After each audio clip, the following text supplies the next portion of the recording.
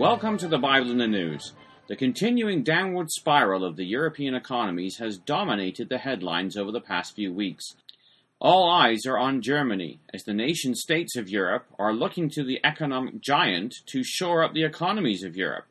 As an example of the economic power of Germany, Britain's Daily Telegraph reported on November 19th, Germany's trade surplus stands at 15.3 billion euros, while the UK's trade deficit is £3.9 billion.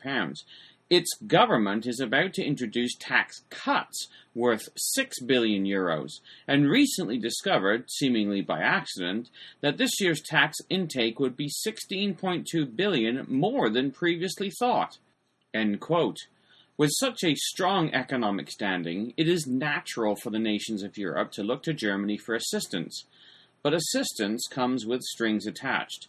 People are beginning to realize the German strings tied to economic assistance are being braided together to form a noose around the neck of the European nations. Alarm bells are being sounded by politicians like Nigel Farage of the UK Independence Party. Listen to part of his speech in the EU Parliament from November 16, 2011. Well, here we are, on the edge of a financial and social disaster, and in the room today we have the four men who were supposed to be responsible. And yet we've listened to the dullest, most technocratic speeches I've ever heard. You are all in denial. By any objective measure, the euro is a failure. And who is actually responsible? And who's in charge out of you lot? Well, of course, the answer is none of you, because none of you have been elected. None of you actually have any democratic legitimacy for the roles that you currently hold within this crisis. And into this vacuum, albeit reluctantly, has stepped Angela Merkel. And we are now living in a German-dominated Europe. Something that the European project was actually supposed to stop. Something that those that went before us actually paid a heavy price in blood to prevent. I don't want to live in a German-dominated Europe, and nor do the citizens of Europe. But you guys have played a role, because when Mr Papandreou got up and used the word referendum, or Mr Rehn, you described it as a breach of confidence, and your friends here got together like a pack of hyenas, rounded on Papandreou, had him removed and replaced by a puppet government. What an absolutely disgusting spectacle that was. And not satisfied with that, you decided that Berlusconi had to go. So he was removed and replaced by Mr Monti, a former European Commissioner, a fellow architect of this euro disaster, and a man who wasn't even a member of the Parliament. It's getting like an Agatha Christie novel, where we're trying to sort of work out who's the next person that's going to be bumped off. The difference is we know who the villains are. You should all be held accountable for what you've done. You should all be fired. Unfortunately, Farage is ridiculed much like Churchill was, as he gave his warnings before the outbreak of the Second World War. As Farage has pointed out, the power of Germany is growing, and the democratic representation of nations in Europe is rapidly decreasing. The power of Germany is really the key issue.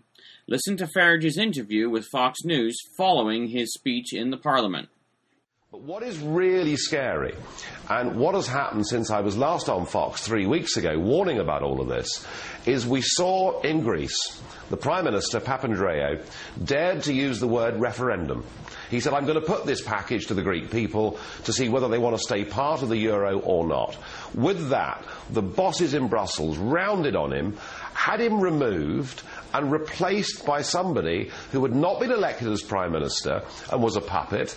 And then it got even worse. In Italy, they were unhappy with Mr Berlusconi. They demanded that he went, and we now have in Italy, the entire cabinet, the people running that country, not one of them is an elected politician. But what has happened through the middle of all of this is Chancellor Merkel from Germany has now become the dominant figure. And she's in a very difficult situation because the Germans are very unhappy signing a blank open cheque to Greece in perpetuity. And she has now really rather taken charge of the whole of the European situation. So we now have a German-dominated Europe. The very thing that we were told the European project would stop, the very thing that that twice in the 20th century we fought and made huge sacrifices to stop, we now have a German-dominated Europe. And I don't think that's a good thing for Europe, and I think what is being done to democracy in the name of saving this Eurozone is something that should worry all of us. These are not the hysterical ramblings of a Eurosceptic politician. These warnings are being splashed across the headlines throughout the media. Canada's National Post carried the astounding headline, "Germany on brink of European dominance again." The article stated, having failed to contain the economic damage, despite months of emergency meetings, crisis talks, rescue packages, and ousted governments, EU leaders, so-called, are edging nervously toward the solution some have been saying was inevitable all along: economic integration that goes far beyond the flaccid arrangements adopted when 17 countries agreed to share the euro as a common currency. Or, put it another way, Europe's weaker economies, which is all of them, can start taking orders from Berlin.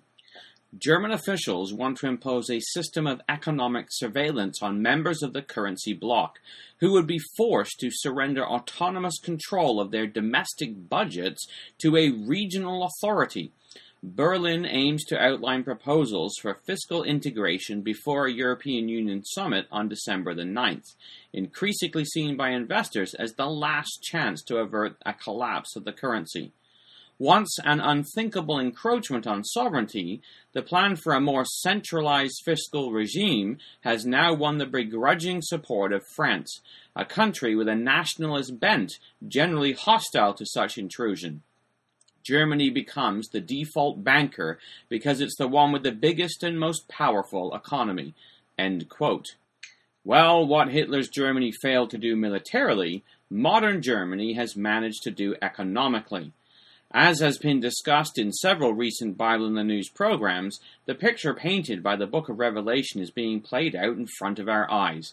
The finger of God has indicated a course to be pursued by the nations of Europe, and they are being compelled by events currently happening to do what only a few years ago would have been thought impossible.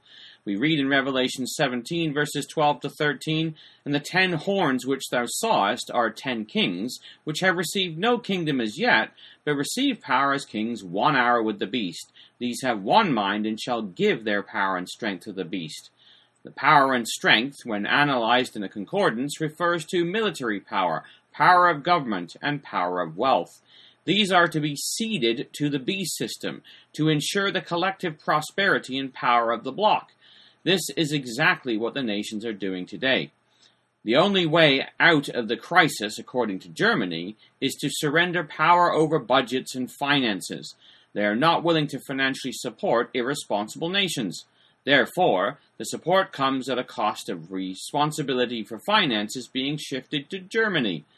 Proverbs 22 verse 7 clearly states, "The rich ruleth over the poor, and the borrower is servant to the lender." So while protests erupt all over the world against the financial institutions, the 10 horns, or kings, are willing to give up their power and strength to Germany in order to remain part of the beast system and to receive power with the beast, even if it is only for a symbolic hour. Ironically, many Western nations have a day of remembrance called Memorial Day or Remembrance Day, where they reflect on the sacrifice made by veterans to ensure the freedoms we enjoy today. 60 years ago, men and women were willing to give their lives to prevent being brought under Germany's hegemony or imperial dominance.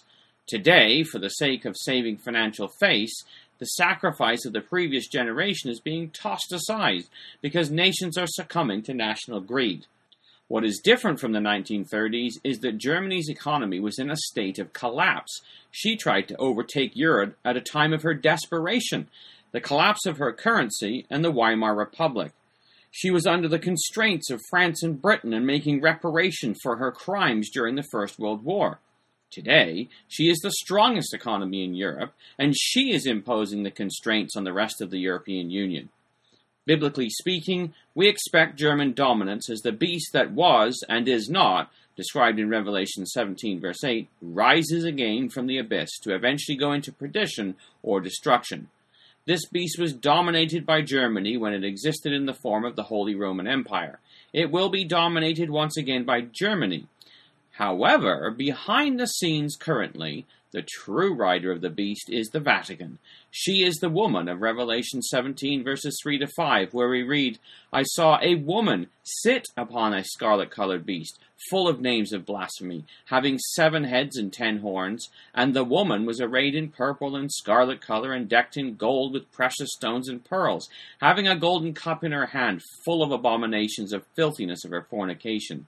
And upon her forehead was a name written, Mystery, Babylon the Great, the mother of harlots, and the abomination of the earth." Nebuchadnezzar's image of Daniel chapter 2 had a Babylonian head of gold, and the final form which the kingdom of men appears under, before it is crushed by the little stone, is ridden by a woman with Babylon the Great written on her forehead. Out of this crisis, we can expect to see the Vatican moving to a more prominent role, where she is in control of the beast. As the rider of the beast, she is in control. She is described in verse 18 as the woman which thou sawest is that great city which reigneth over the kings of the earth. This is evidenced by the behavior of the kings of the earth who seek relationships with her in Revelation 18 verse 3. Where we read, "For all nations have drunk of the wine of the wrath of her fornication, and the kings of the earth have committed fornication with her, and the merchants of the earth are waxed rich through the abundance of her delicacies." How long Britain can stomach the growing dominance of Germany remains to be seen. Having fought 2 world wars, she will only be able to go along with the European Confederation for so long, and then she will have to answer the Bible directive to come out of her, if she is to be involved in the protest against Europe's future criminal activities in alliance with, or under the direction of Russia, in Ezekiel 38. We wait to see how the angelic hand will move the nations, bringing about the divine will, as we continue to observe the Bible in the news. This has been Jonathan Bowen joining you.